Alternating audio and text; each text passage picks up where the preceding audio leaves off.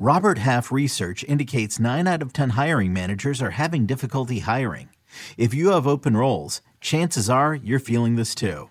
That's why you need Robert Half. Our specialized recruiting professionals engage with our proprietary AI to connect businesses of all sizes with highly skilled talent in finance and accounting, technology, marketing and creative, legal, and administrative and customer support.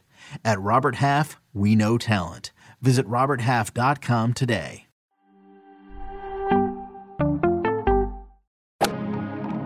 Freaking first cut. Golly.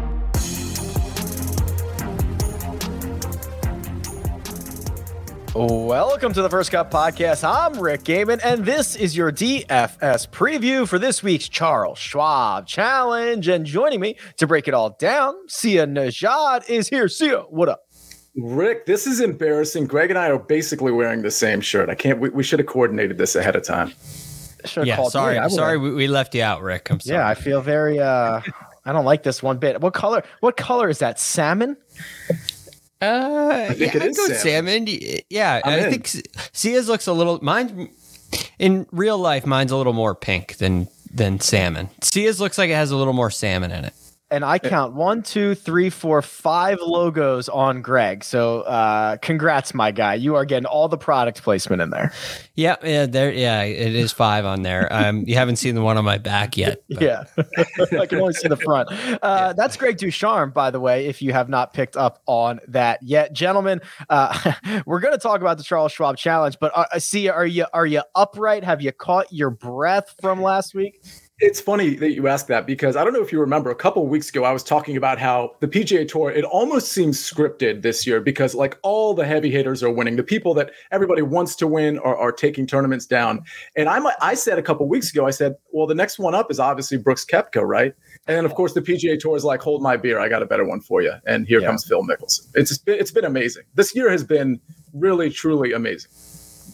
I dare I say we deserve it, Greg. I mean, remember, we're now back. We're almost full circle here. This is the event that kicked us off after the 91-day break. This is the event we came back to. So now it's been a year, and that last year of golf has been beyond special.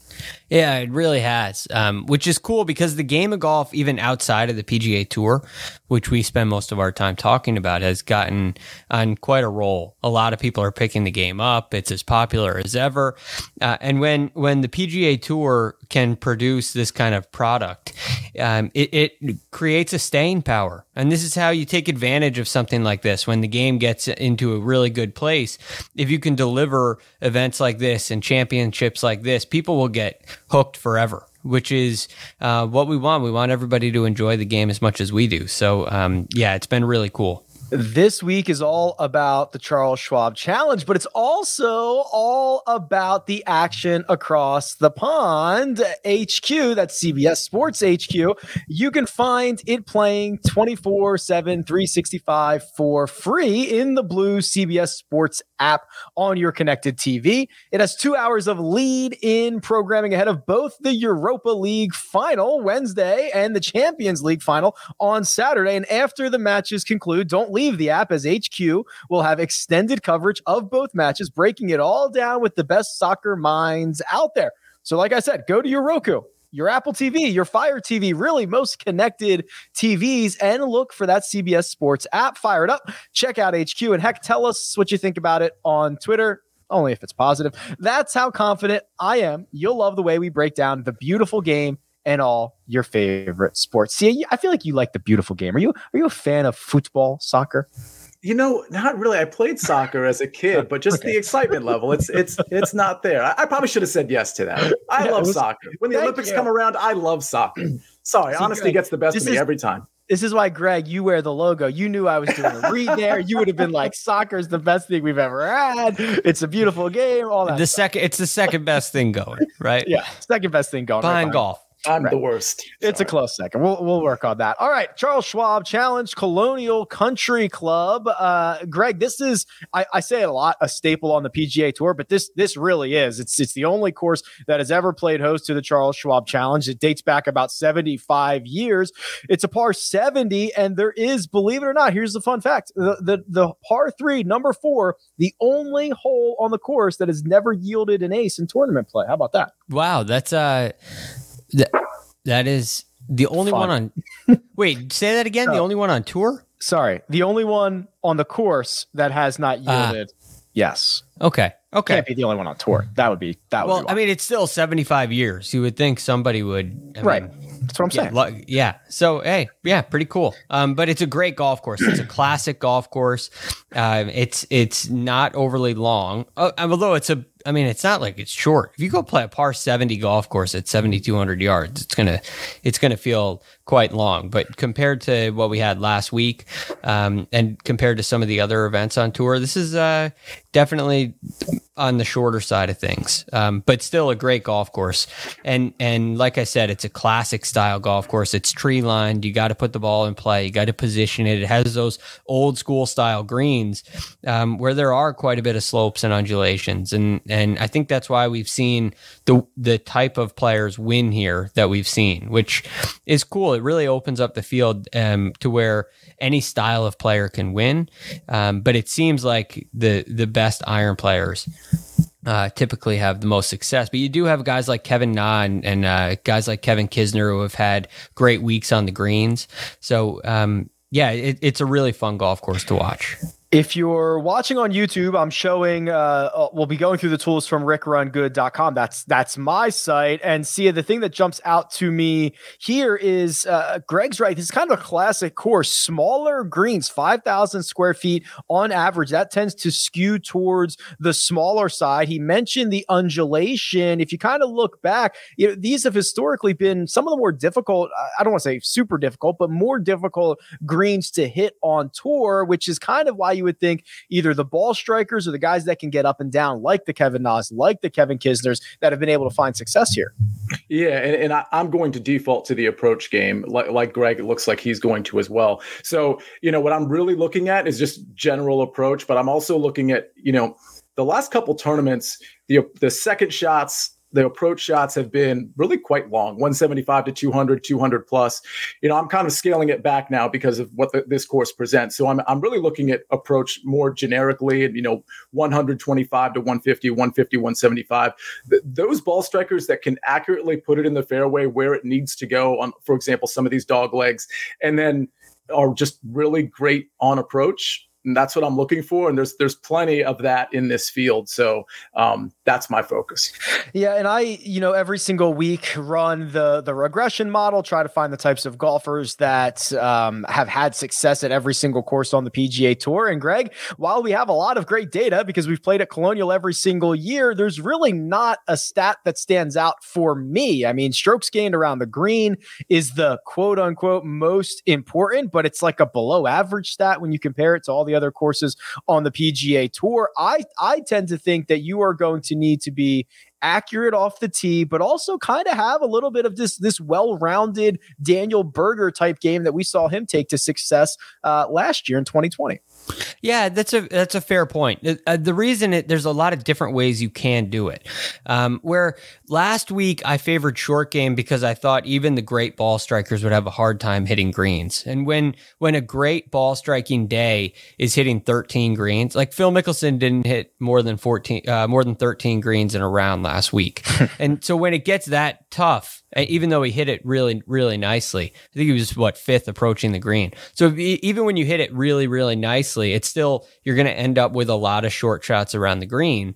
I don't think this is that kind of golf course. It's short enough where they'll have short enough clubs in where they are able to hit it. Typically, the greens are receptive enough where good shots are rewarded and the greens will hold. That being said, they are smaller greens and you are going to have some guys miss greens. And I don't think you're going to see... You might see like a Justin Rose kind of week where it's a couple of 66s and a couple of 63s to get the job done. But it's par 70. So I don't think you're going to see 25 under. or anything like that. That means that guys who have who are opportunistic in their short game, guys that are opportunistic in their putting, like a Kevin Kisner, like a Kevin Na, they still have a chance. So again, a lot of ways to get it done out there, and that's probably why Daniel Berger had such a good week last year. Looking back at this, Sia, before we jump into the cheat sheet and go through each one of these tiers, Daniel Berger wins last year 15 under. Kevin Na in 19 at 13 under. Justin Rose got it to 20 under par. And then Kisner in 2017 won it at 10 under. And Jordan Spieth in 2016 at 17. So we've kind of lived in that. I guess Kisner's was the hardest, but kind of in that 15 to 20 under par range. We don't have nearly the strength of field that we did last year, but there are certainly some guys headlining this time around. Yeah, and I'm curious to see what the wind does this week, because if memory serves, the wind wasn't gruesome last year when this kicked off. It was a different date, of course, because of COVID. I believe it was June 11th. So I'm curious to see, because if the wind really picks up like it can here, I don't think we're going to see those, minus 15 to minus 20 necessarily in terms of like those top 5 golfers. So it's interesting. I expect those names that you read off to be pretty close to the top again. I mean, I think this is a course, and we'll talk about it in a second, where guys like Jordan Spieth and Daniel Berger can really go off. Not so much Kevin Na and Justin Rose for me this week, but again, we'll get there. I was going to say, we're going to have to talk if you think those guys are, which certainly now they're going to win the golf tournament. But let's jump into this. The $10,000 range on DraftKings, Greg. 5 names. Jordan Spieth, he's your favorite. He's 11,200. Justin Thomas, fresh off his missed cut at the Ocean Course, is 11,000. Colin Morikawa, who fell to Daniel Berger in that playoff last year, 10,005. Patrick Reed at 10,300, and our defending champion at an even $10,000. I find this tier incredibly interesting. I think there's a lot to dissect here, Greg. So take us where you will. Man, it's hard to really pick a guy that you'd love. You have the 2 guys, first and foremost, Berger and Morikawa. I expect them to both be back in the mix as they were last year. It seems like the perfect kind of place for Morikawa. This is Hogan's alley. Morikawa kind of has a Hogan-esque style where he's not the longest player. He hits a very reliable go-to fade and is a great iron player and an accurate driver off the tee. For those reasons, you would expect Morikawa to be in the mix. And he gave this tournament away last year. I mean, he really did.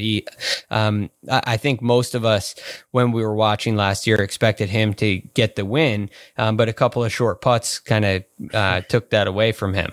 But Daniel Berger, at the same time, while he missed the cut last week, he may be a good play because maybe the missed cut last week has some people upset. He was a popular play last week. I felt like the golf course was a little too big for him. A lot of his success comes on shorter golf courses like this one. And that's at least something I've been noticing over the past little bit, the last year especially, but a lot of places Daniel Berger has played well are not overly long. So that may be a fluke. It may have just been a tough course for him. And he did fight hard after the opening round, which was tough conditions, and you can get some bad breaks and it can be a real challenge. So I think that maybe if you're looking for kind of a leverage play where a lot of guys stay away because you just missed the cut, you might get some value there. So that's interesting. Then you go on to Jordan Spieth, who's the favorite. And he's been the best player in the world since basically the start of the year, but really since the Waste Management Phoenix Open. He's a great iron player. He's won here. What's not to like about Jordan Spieth?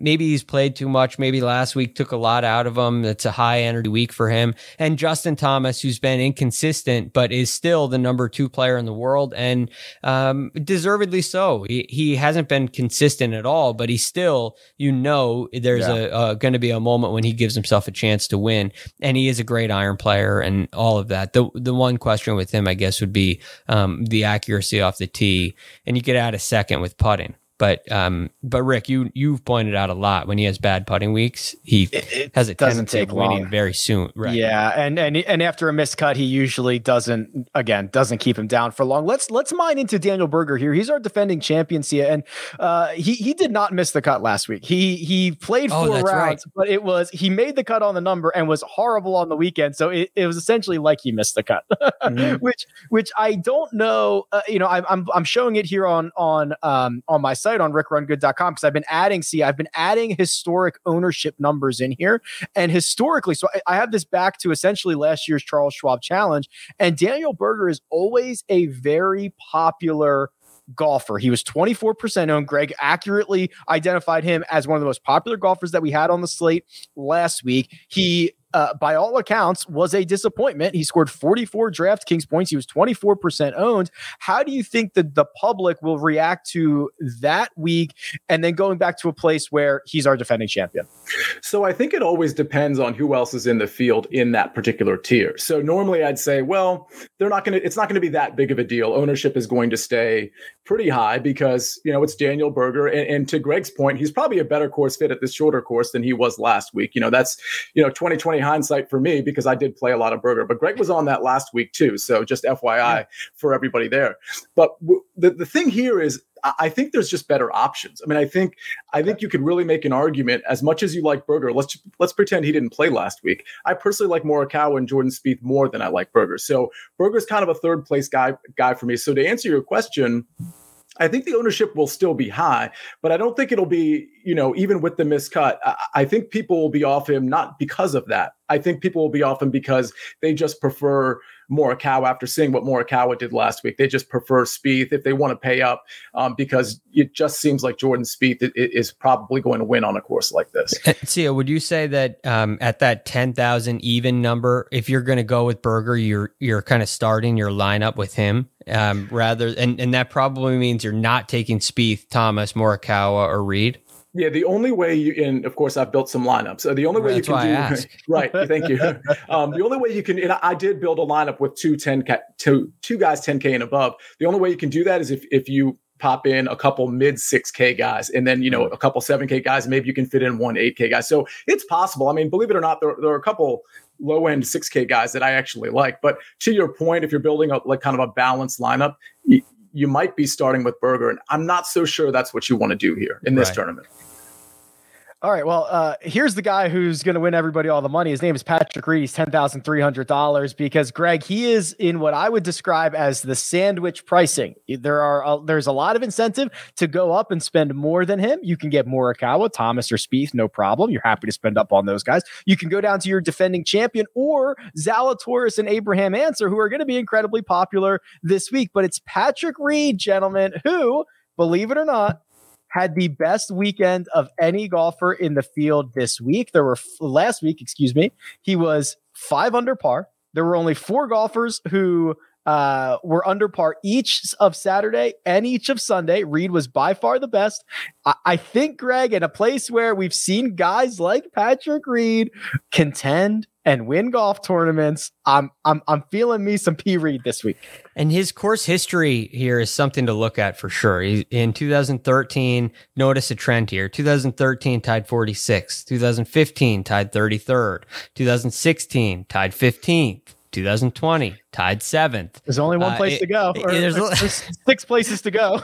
And if he continues that trend, it's going to be a really nice tournament for you. And the game fits. He showed his game is in good form last week, and I do think it's a good fit as well. So I look at Patrick Reed as kind of a sleeper in this range that could be. I mean, this is why this range is so hard. It's a really hard range because of some of the things that we outlined earlier with Spieth and Thomas. They're hard to stay away from because they're just so good. And then you go to Morikawa, who should have won last year, who played pretty well last week. It was a tough week for him, but he contended. We noticed it was a tough week because he was in the mix. He was on TV a lot. It was pretty good. And then Berger's your defending champ. So maybe Reed's the forgotten man here. And I think the data would support he's a strong play. Okay, Sia. I think we can jump down to the 9K range. Are we good on the 10K? We're good. I'll tell you this though. I like Morikawa the best. And if we're going to focus on approach, he's going to rate out probably best on approach. And by the way, last week he gained over 7 strokes on approach as a whole. He lost a lot with the short game around the green in particular, but he crushed it on approach. Since our $9,900 golfer, Will Zalatoris, burst onto the scene at the U.S. Open, he has been one of the better approach players on tour. So here's what I'm sorting by, Mr. Sia. Colin Morikawa, the number one player in strokes gained approach since Zalatoris made his debut. Number 2, Justin Thomas. Number 3, the man himself at $9,900, Will Zalatoris, fresh off another top 10 at a major championship. Yeah, I'm not going to be the one to make an argument against Zalatoris. I mean, listen, it's early in the week. If somebody wants to levy that argument, I'm all ears. And the truth is, I really want to play Abraham Answer. So I'm not necessarily going to be on Will Zalatoris. And again, preview show, which we do on Sunday afternoons, Greg was, ahead of everybody on the curve here. I mean, I think Answer is going to be really, really popular and for good reason. So depending on ownership, I think they'll both probably be pretty popular, but if one of those two happens to be super popular, you can pivot off the other one. But I probably like Answer the best. And if we're just going to keep going down the 9K range, Rick, I mean, Corey Connors makes a lot of sense to me, as does Jason Kokrak. I mean, Corey Connors you keep talking about how Will Zalatoris keeps doing it. Well, you could really say the same about Corey Connors. I mean, his finishing positions are great. He's just striking the ball so well. And by the way, his around the green and putting game, which would be the weakness of his game, sometimes it really peaks. And so you get that benefit of maybe a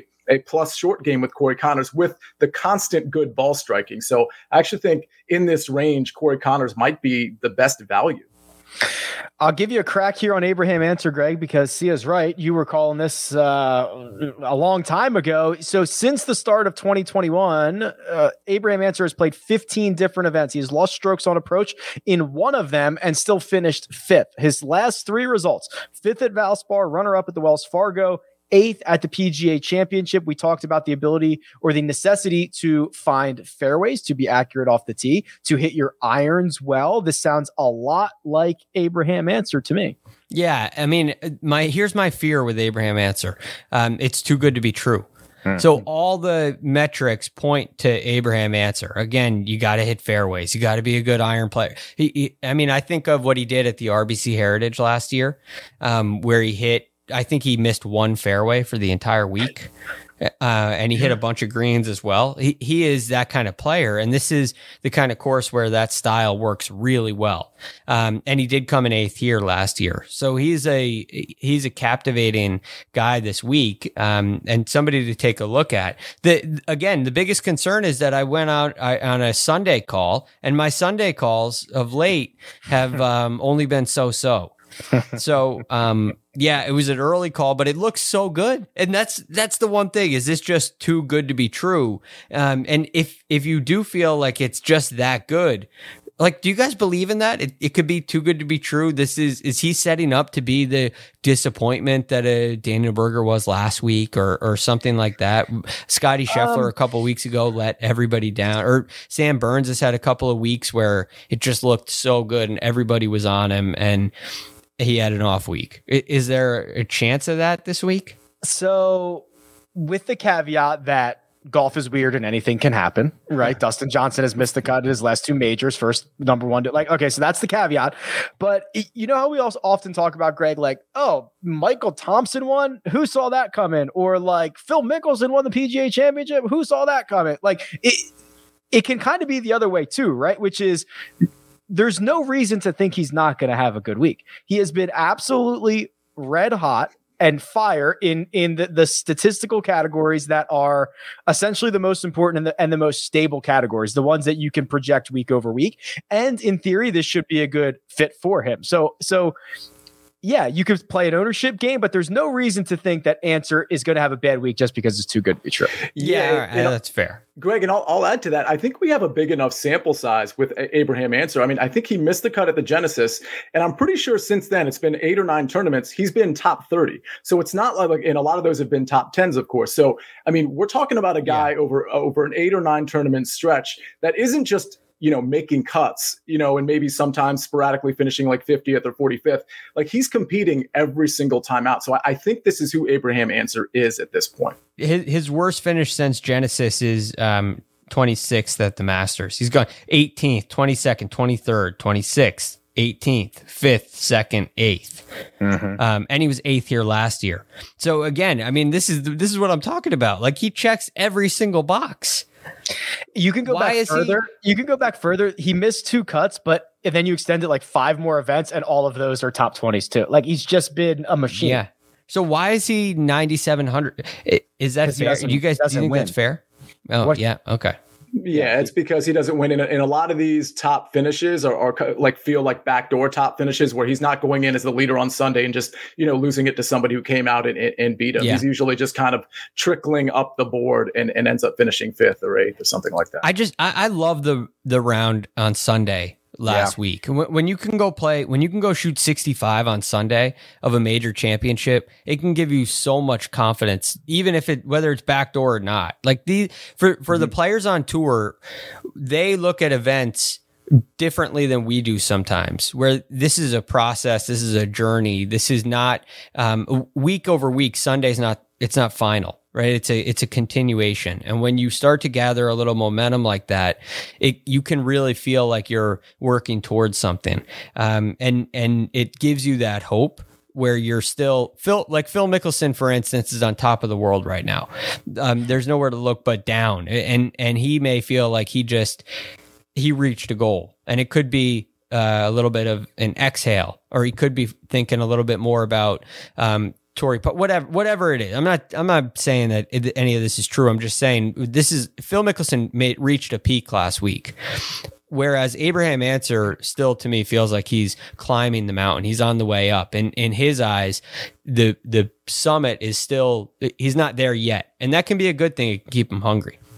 The 65 he shot on Sunday was 2 strokes better than the next best round. He gained 7.6 strokes on the field on Sunday alone. See, if I look down towards the bottom of this 9K range, I have a lot of questions I'm not sure what to do with. I see Joaquin Niemann, who I understand is an excellent young talent with plenty of upside. I see Gary Woodland, who I thought, he has been objectively turning the corner. I thought his first couple of results were a little bit of fool's gold, but if you look at what he did last week at the PGA Championship, it's starting to look more like vintage Woodland. He gained 6.1 strokes on approach. Still wasn't good with the driver, but we're getting there. And then I've got Sung Jae, and you already mentioned Jason Kokrak. So let's go through these 3.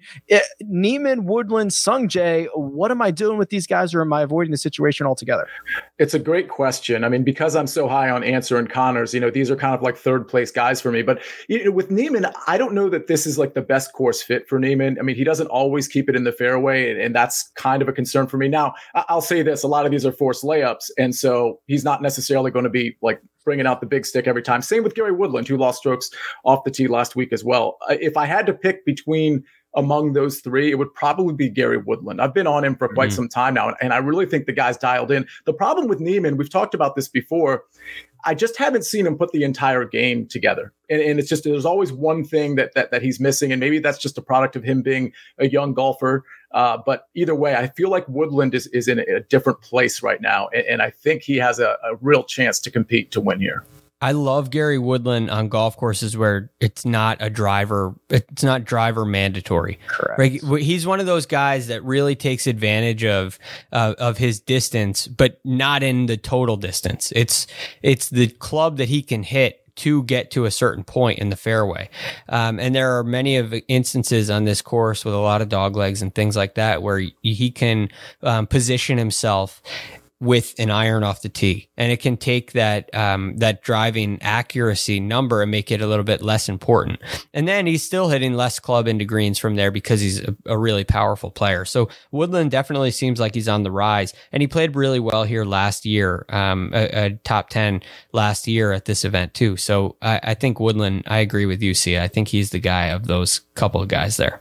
I've been very critical of Gary Woodland for the past 6 to 8 months, but he is certainly looking a lot better than when I was most critical of him. So I see the trend, certainly. Okay, here's what we're going to do. We've got to get down into the 8K range. I think there's a lot of interesting options there. And then, of course, the value at the bottom of the board. But first, we're going to take a quick break and hear a word from our partners.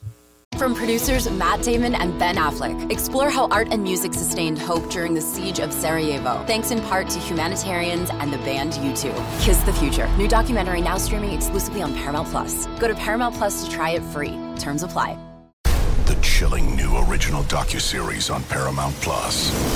Why did he kill his family? The answer lies across the ocean in a woman named Sylvie. She's a Can model. Where desire leads to deception. I ended up spending $12,000 and $15,000 a day. It was addictive. I can't get you out. And obsession leads to murder. Who did this to your family? You can't really maintain a fantasy forever. Control Alt Desire. Now streaming on Paramount Plus.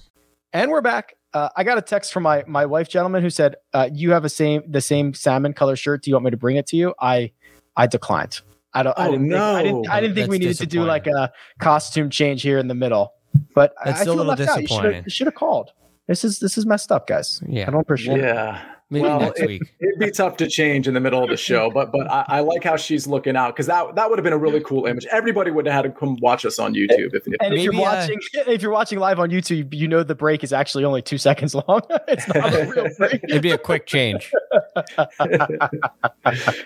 All right, $8,000 range. A defending champion, I shouldn't say defending, a past champion at the top, $8,900. Billy Horschel is here. Charlie Hoffman goes all the way down to Matt Wallace, Cameron Tringale, and Brian Harmon. So, Sia, let's start with you. What do you see when you look at the $8,000 range, which actually, I skipped him, also includes Phil Mickelson, who is playing this event?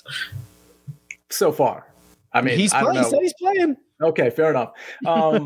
Yeah, so I'm gonna scan right past his name like I've done for years, and it, obviously it's bitten me. Not just last week. I mean, he's actually been good. Rick, to your point, you've been banging that drum, but there's one guy that really stands out. I think he's going to stand out to everybody, to be honest with you. So maybe you want to consider some pivots here if you're in your GPPs, but that's the one, Rick. I don't even have to say it anymore. Rick, I know who it is. He finishes my sentences. This whole thing is adorable. Listen, Charlie Hoffman has been striking it so well. I believe in the last 24 rounds, he's third on approach. The proximities and you'd expect him to be good pretty much from all the proximities, but the proximities that I kind of outlined in a preview show yesterday and just at the front of this show, he's great in all of those too. I mean, there's really no reason not to be on Charlie Hoffman when you're playing DraftKings, particularly in your cash games, other than ownership, because the value here is pretty tremendous. I'll name one other guy before maybe we circle back to Charlie. Hold on, Hoffman. before you do, while I have it up here, Charlie Hoffman so every golfer in the field, their last 24 rounds, I have Charlie Hoffman as the 5th best strokes gained approach player, which is better than Justin Thomas. Justin Thomas is 6th in his last 24 rounds. Charlie Hoffman 5th. So sorry, I just wanted to help illustrate that point. No, and by the way, this is panning out when his finishing positions. I mean, he's playing really well all around, to be honest with you, but on approach in particular, and we know that's going to be important here. Cameron Tringale is another one that I think is interesting. We talked about guys who weren't very good or might have missed the cut, like Daniel Berger. He made the cut, but he was pretty much non-existent Saturday and Sunday. Cameron Tringale had a blow up round too, and it was just kind of like whoa. It was just one of those moments where if you're not watching it and you're actually looking like on your app or the scorecard, whatever, electronically, you almost think it's an error, like you have to refresh or something, because it like doesn't add up. So with that said, though, I mean, I actually prefer Cameron Tringale on a shorter course than I do the course last week. I frankly wasn't on Cameron Tringale last week, but I absolutely love him this week. So I think he grades out really well, and both him and Charlie Hoffman will be definitely on my list of golfers to take. I do think there is something about, and this kind of goes for like showdown or like round by round bets, is like, what is unlikely to happen again? If did a guy make 200 feet worth of putts? Did a guy like Bryson or Brooks or whoever, or Rory, play the par fives over par? Like, how likely are these things to happen again? And the Cameron Tringale situation is he played like 4 holes at 13 over or something. Like it was atrocious. He played well on Thursday. Friday was a stretch of golf that unlikely to happen on a lot of golf courses. A lot of golf courses won't even give you the opportunity to make those numbers. And then once he started going sideways, it was unbelievable. So Greg, I turn this to you in the 8K range. It's small. There's only a handful of names here. Justin Rose at 8,900, Kevin Na, Kevin Streelman, Matt Wallace. What can I sell you? Yeah, I'm very interested in Matt Wallace. He's been playing some great golf lately. He's 10th on the PGA Tour strokes gained approach the green. And last week he came and tied 55th. He contended after 2 rounds. He shot 77 on Saturday. And he really had a chance to move up the leaderboard on Saturday, where you're sitting at 2 over. You've made the cut Saturday on moving day. You can get yourself back in the mix at that point, and it went the other way for him. So I look at that round as a high pressure round that kind of got the best of him. But before that, tied 6th at the Wells Fargo, tied 23rd at the Zurich, tied 18th at the RBC Heritage, tied 34th at Masters. I mean, it goes on and on. 3rd at Valero, and it comes down to the fact that he's hitting the ball really, really well. At the Valero Texas Open, he hit the ball better than Jordan Spieth. He made nothing. And it's been pretty consistent. So I like what he's done tee to green, and I think he has a real good chance here. And then the other guy who I'm going to mention, and he missed a cut last week. And Rick, you know this better than anybody. But Brian it's my man. Yeah, it's my man Brian. It's my man Brian Harmon. Again, going back to a course that's probably a better fit for him. He's really good at getting the ball in play off the tee. He's been good here. Big golf course last week, which he can handle. He was the 54-hole leader at Erin Hills, which was an extremely long golf course back in 2016. But it puts a lot of pressure on a guy when you're not a long hitter playing a golf course like that. It continues to apply pressure, so you have to play really well. It's like when Webb Simpson wins, everything he does so well, in spite of the fact that he hits it the distance that he does. So I look at Brian Harmon, who's had some good success here, tied 23rd in 2020, tied 31st in 2019, tied 14th in 18, 7th in 17, another top 10 in 2015. He's had some really, really steady results here. And that's the kind of player that he is. He's steady. And I don't mind at 8,000 flat coming off of a missed cut going with a steady player. It feels really safe to me. And I think he could be a nice staple in the middle of your lineup. To illustrate the earlier point about Matt Wallace, in all of these golfers' last 24 rounds, Greg mentioned the tee to green game. Matt Wallace is 6th in strokes gained tee to green over everybody's last 24 rounds, behind only Morikawa, Thomas, Spieth, Connors, and Hoffman. That is a murderer's row of names. Would either of you like to sell me on Justin Rose so that I can provide the counter, or are we all off of J Rose? I'm off. Bueller. I'm not falling for that. Bueller. All right, let's do it anyway. So Justin Rose gained a staggering, let's see, 11. I want to say it was 11.5.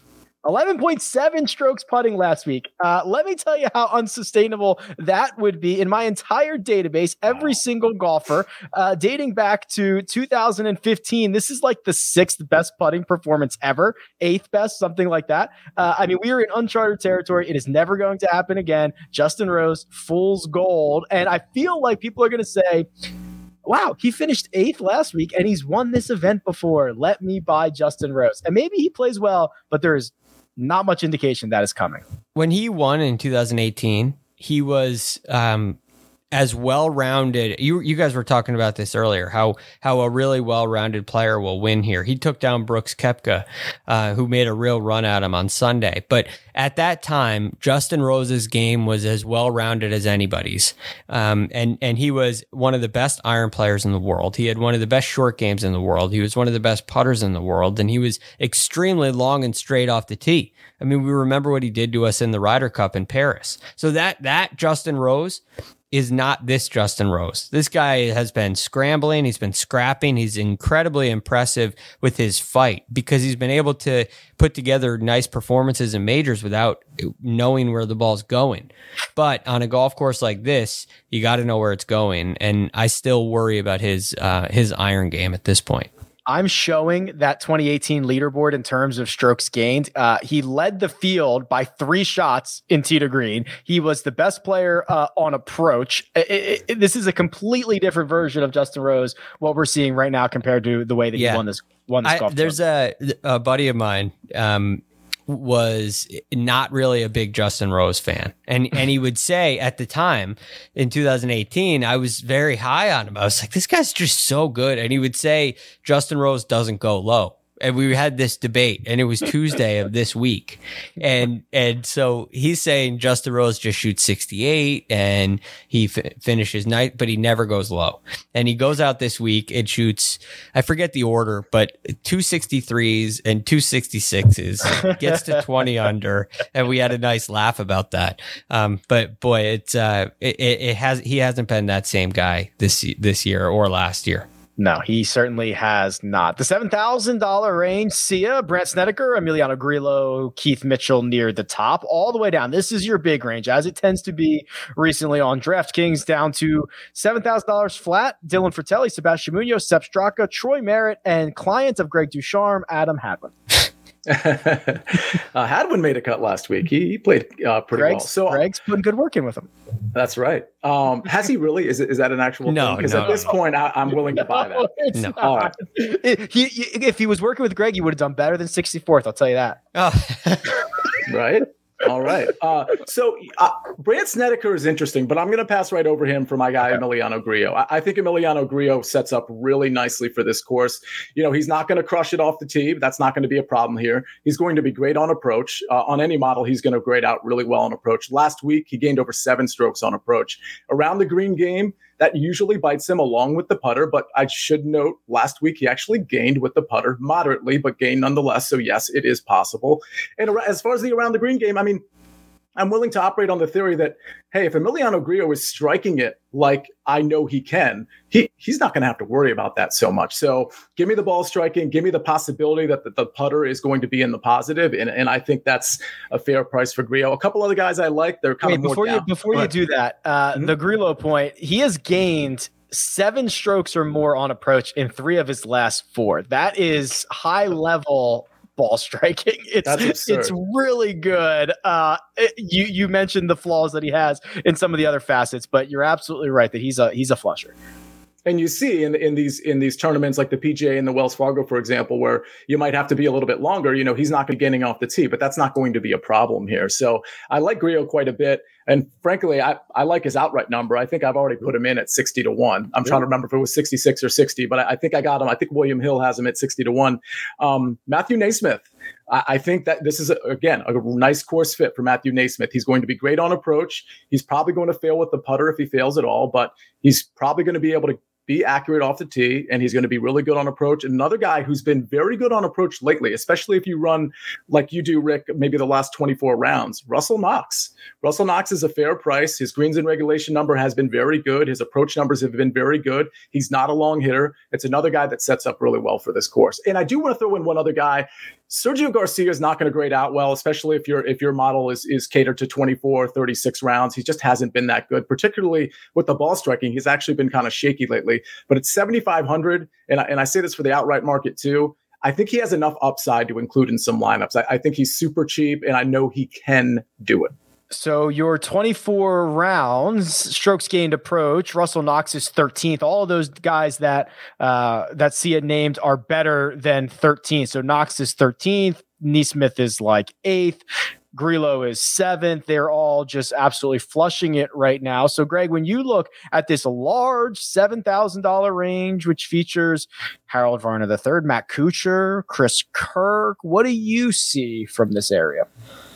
Well, if we think that the comeback stories of this year continue, if we think that the older players, more experienced players winning, if we think that trend continues, the winner of this tournament may be in this range, in Matt Kuchar. Yeah, you beat me to it. Right? I know, man. We are very symbiotic. I know what's going on. Yeah, here. You knew. Okay, so Matt Kuchar, love him this week. Missed the cut last week. We've talked about that at length. He shot 77-77.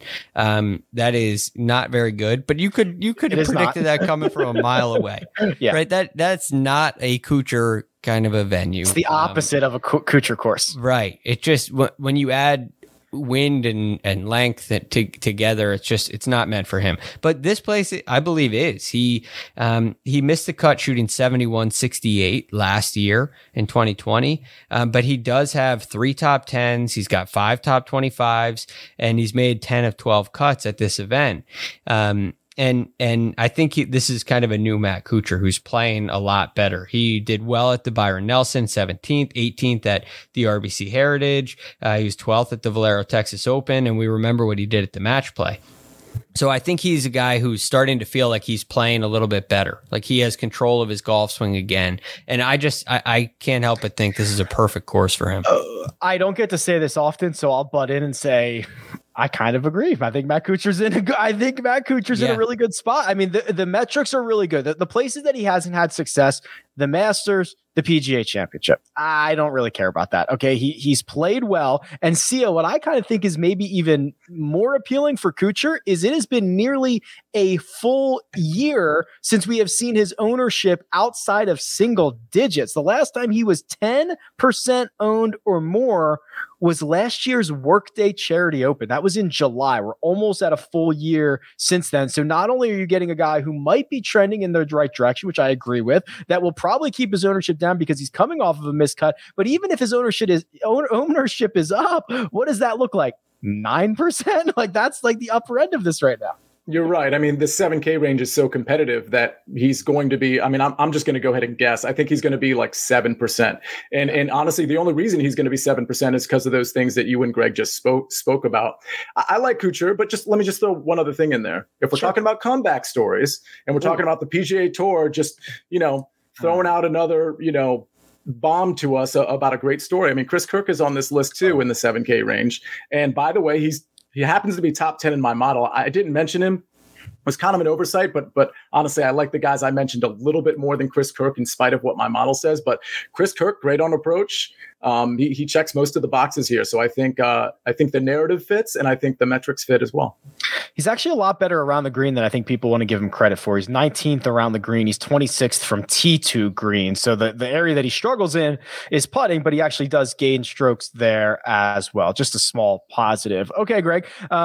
Anybody else in this $7,000 range? Maybe I scroll down to the bottom and I see names like Kevin Kisner, who has won this event before. Maybe I see names like Sebastian Munoz, who we know can get hot at times, but he hasn't played well recently. Is there anybody else in here that we should talk about before we move on? I'm still a little bit higher up than some of those names, Rick, but not by much. So two other names. One I feel pretty good about. One I want to ask you guys about. So first, I'll start with Camilo Villegas. I think he was going to play one of the event, maybe at the Byron Nelson, and didn't play. I'm not sure what happened, but he was on the DraftKings board, and I really liked him. He didn't play. He's had some great success of late. His last three events are all top 25s, 11th at the Valspar, 25th at the RBC Heritage, and 17th at the Valero Texas Open. He also had a nice finish at the Honda Classic, although I know that was a long time ago.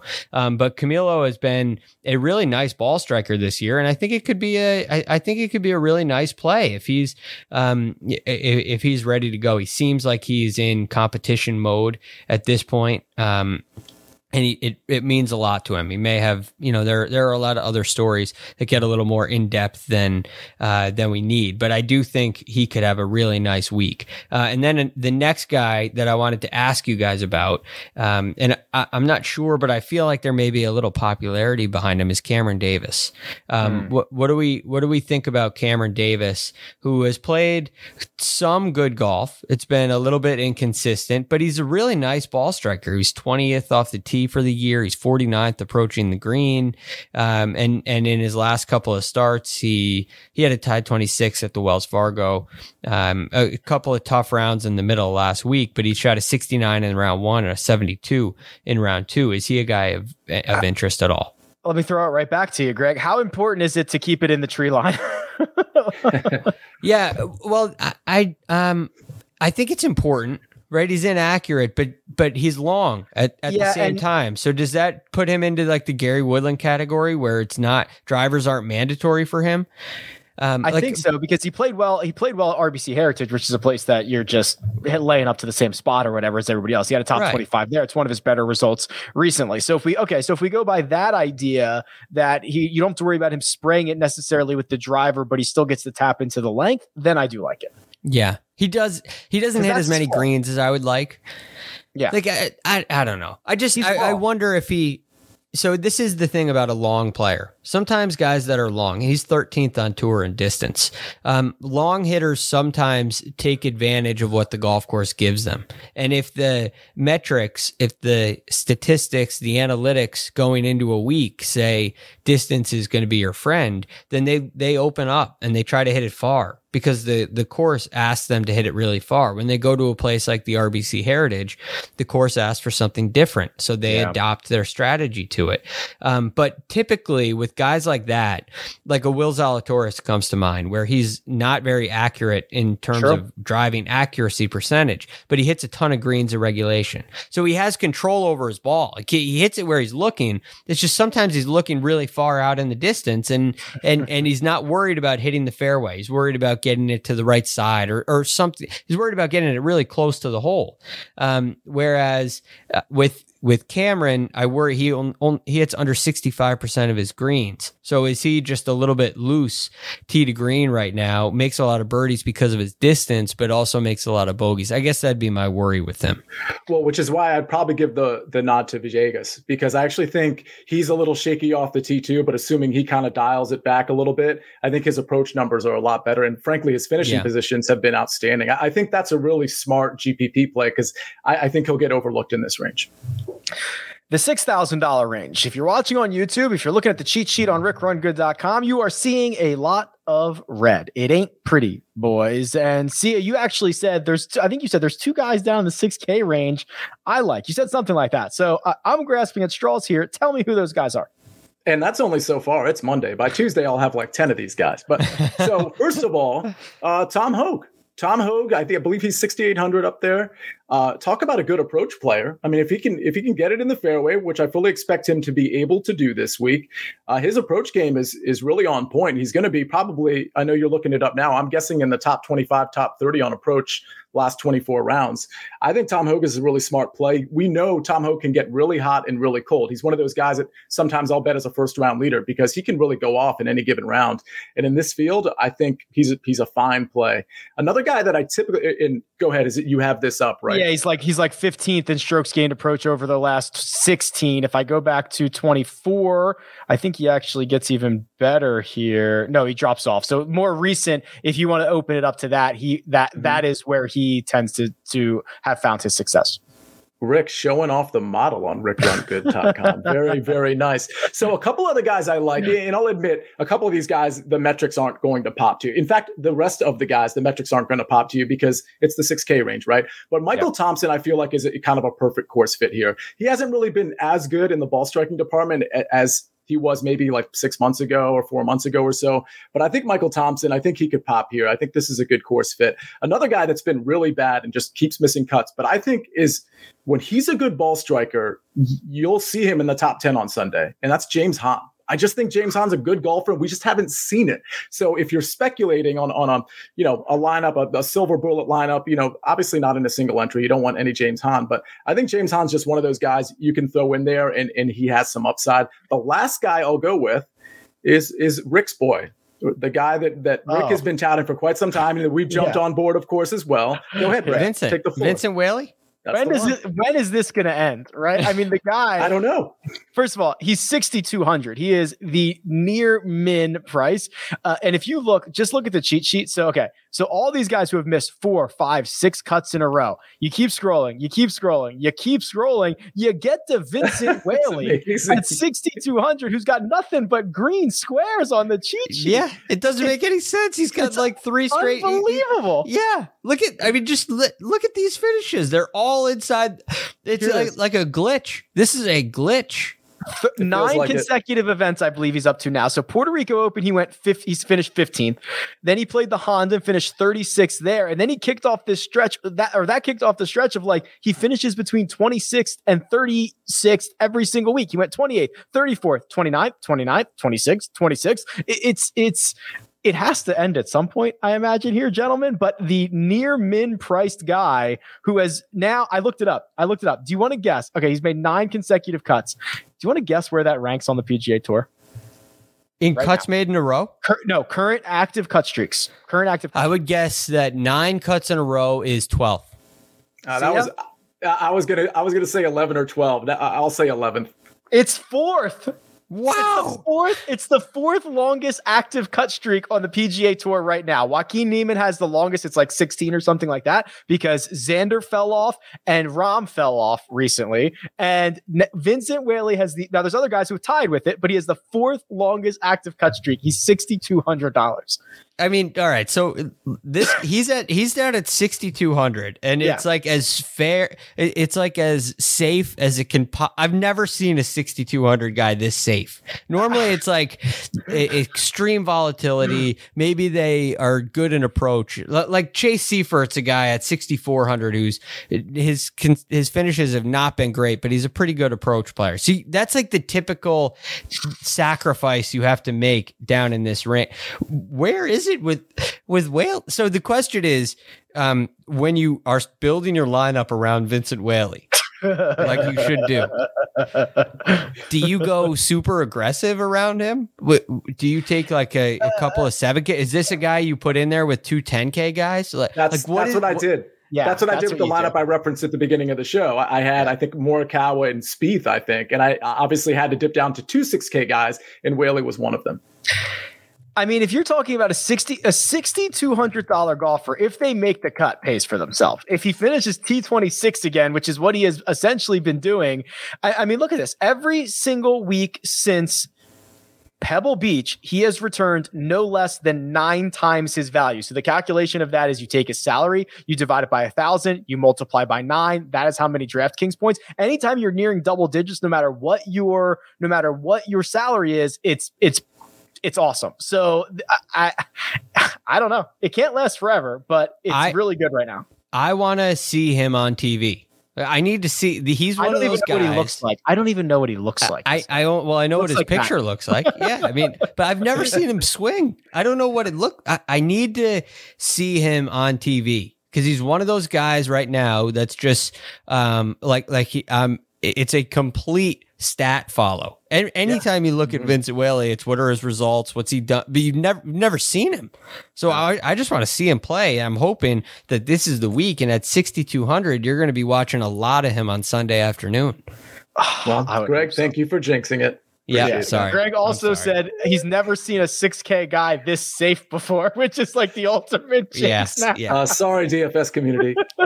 Those don't exist. You guys don't believe in that kind of stuff, right? I mean, I need to throw a little salt over my shoulder. I'll tell you whether I believe in that on Friday night. Yeah. All right, Greg. So $6,000 range. I mean, we can scroll up away from Vincent Whaley, although why would you? It starts with Cam, a couple of long hitters, Cam Champ, Luke List, Matt McNeely's in there as well. I don't consider him to be a long hitter. Is there anybody that you are kind of circling for this $6,000 range? The bizarre thing about this $6,000 range is I don't really like the top. I don't like. There's not much up top that I like. I feel like it's extremely risky. I mean, Zach Johnson. Could you take a chance on? It's hard to take a chance on Zach Johnson when you have Vincent Whaley sitting down there. So the safest guy ever. Yeah, right. Oh man, what have I done? Michael Thompson, who Sia mentioned, I think he could make sense. In all seriousness. I mean, Tyler McCumber hasn't really played a lot. I mentioned Chase Seifert. He's a guy that I think could potentially fit a narrative because his strength is his iron play. And this could be a good thing for him this week. So he definitely sticks out to me. But the other guy, if you're going to take a flyer, you're going to go the complete opposite of a very, very safe play. But I think you're taking a talent. There's a talent gap here. There's a gap between talent and performance, and it's Ben On. Do you think Ben On at the price of 6,300 is worth a risk? I kind of feel like he has a little bit of win equity, maybe more win equity than anybody else down here. So he would be a guy that I'm looking at with maybe this isn't the time, but I feel like he is a lot better than his price. I don't know. Okay. I don't love it. I don't love it. Ben On. I think he's awesome. I wish he was playing better. But I know he's here. Yeah, I know. Look, you put me on the spot here. Who are you going to go with aside from Vincent Whaley? I don't know. The only other guy that caught my attention was Adam Schenk, who was Vincent Whaley in the fall. He made like 12 consecutive cuts, and he was always like $6,300. And I was like, just make the cut. And he was doing that for a long time. He kind of ran into a tough month or so, or maybe 4 or 5 starts in the middle there, but he's been a lot better recently. He's made 4 or 5. And when he makes the cut, he's finished like 35th or better. So I don't mind that, but the 6K range is pretty ugly, Sia. So, I mean, you've probably been the one building the most lineups. How is it? Stars and scrubs? Is it balanced? What are we doing here? This week, I mean, I've only built, in all honesty, maybe 5 or 6 lineups, and I've just kind of leaned towards stars and scrubs.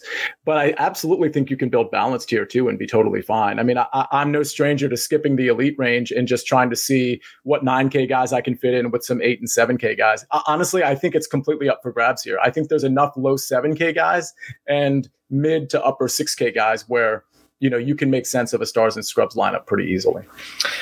Yeah, I think the natural build is going to be, let's see, one of these Spieth, Thomas, Morikawa's answer. And then you'd have to drop down to like somewhere in here, 7, 8-ish. I'm trying to do the quick math in my head. Does that feel like the natural build? Yeah, I mean, you could grab like, let's say, a low 8K guy like a Streelman, Wallace, or Tringale, and then you're going to have to dip, you know, well below that. Yeah, you're gonna have to after dip. that. Interesting. Okay, Greg. As you look at, as we've just digested all of this in the last hour or so, has any of your opinions changed on the type of golfer that we might be looking for this week? I tend to think that there's a lot of different ways to get it done, but I'm wondering what you think. Yeah, I would say I'm not necessarily going stat heavy this week. I think a lot of this has to do with some recent form, and you can kind of take the PGA Championship and put it. You use the PGA Championship if it favors your the opinion, right? If you're trying to back it up, which I love using things that favor what I already think. Yeah. So if you miss the cut, it just you rule it out. If he played well, he's playing great. So the PGA can kind of go either way with me, and I mean that seriously. But then after that, who are guys that have shown you something to give you a little bit of confidence? So a guy like Daniel Berger has given you a lot of confidence aside from the PGA. And there are a number of guys we mentioned, Matt Kuchar being one of them, who has given you a lot of reason to believe he's confident aside from the PGA. And the reason that really holds a little bit of water is because that's what the players think. Oh man, that was the hardest golf course I've ever played, but I'm really playing great. And this one, you come here to Colonial this weekend, it's fun again. And I do think there's some validity to that. So yeah, I'm looking for guys that are playing well, that are feeling really good. And if you're going to throw a statistic at it, I'm leaning towards approach play. All right.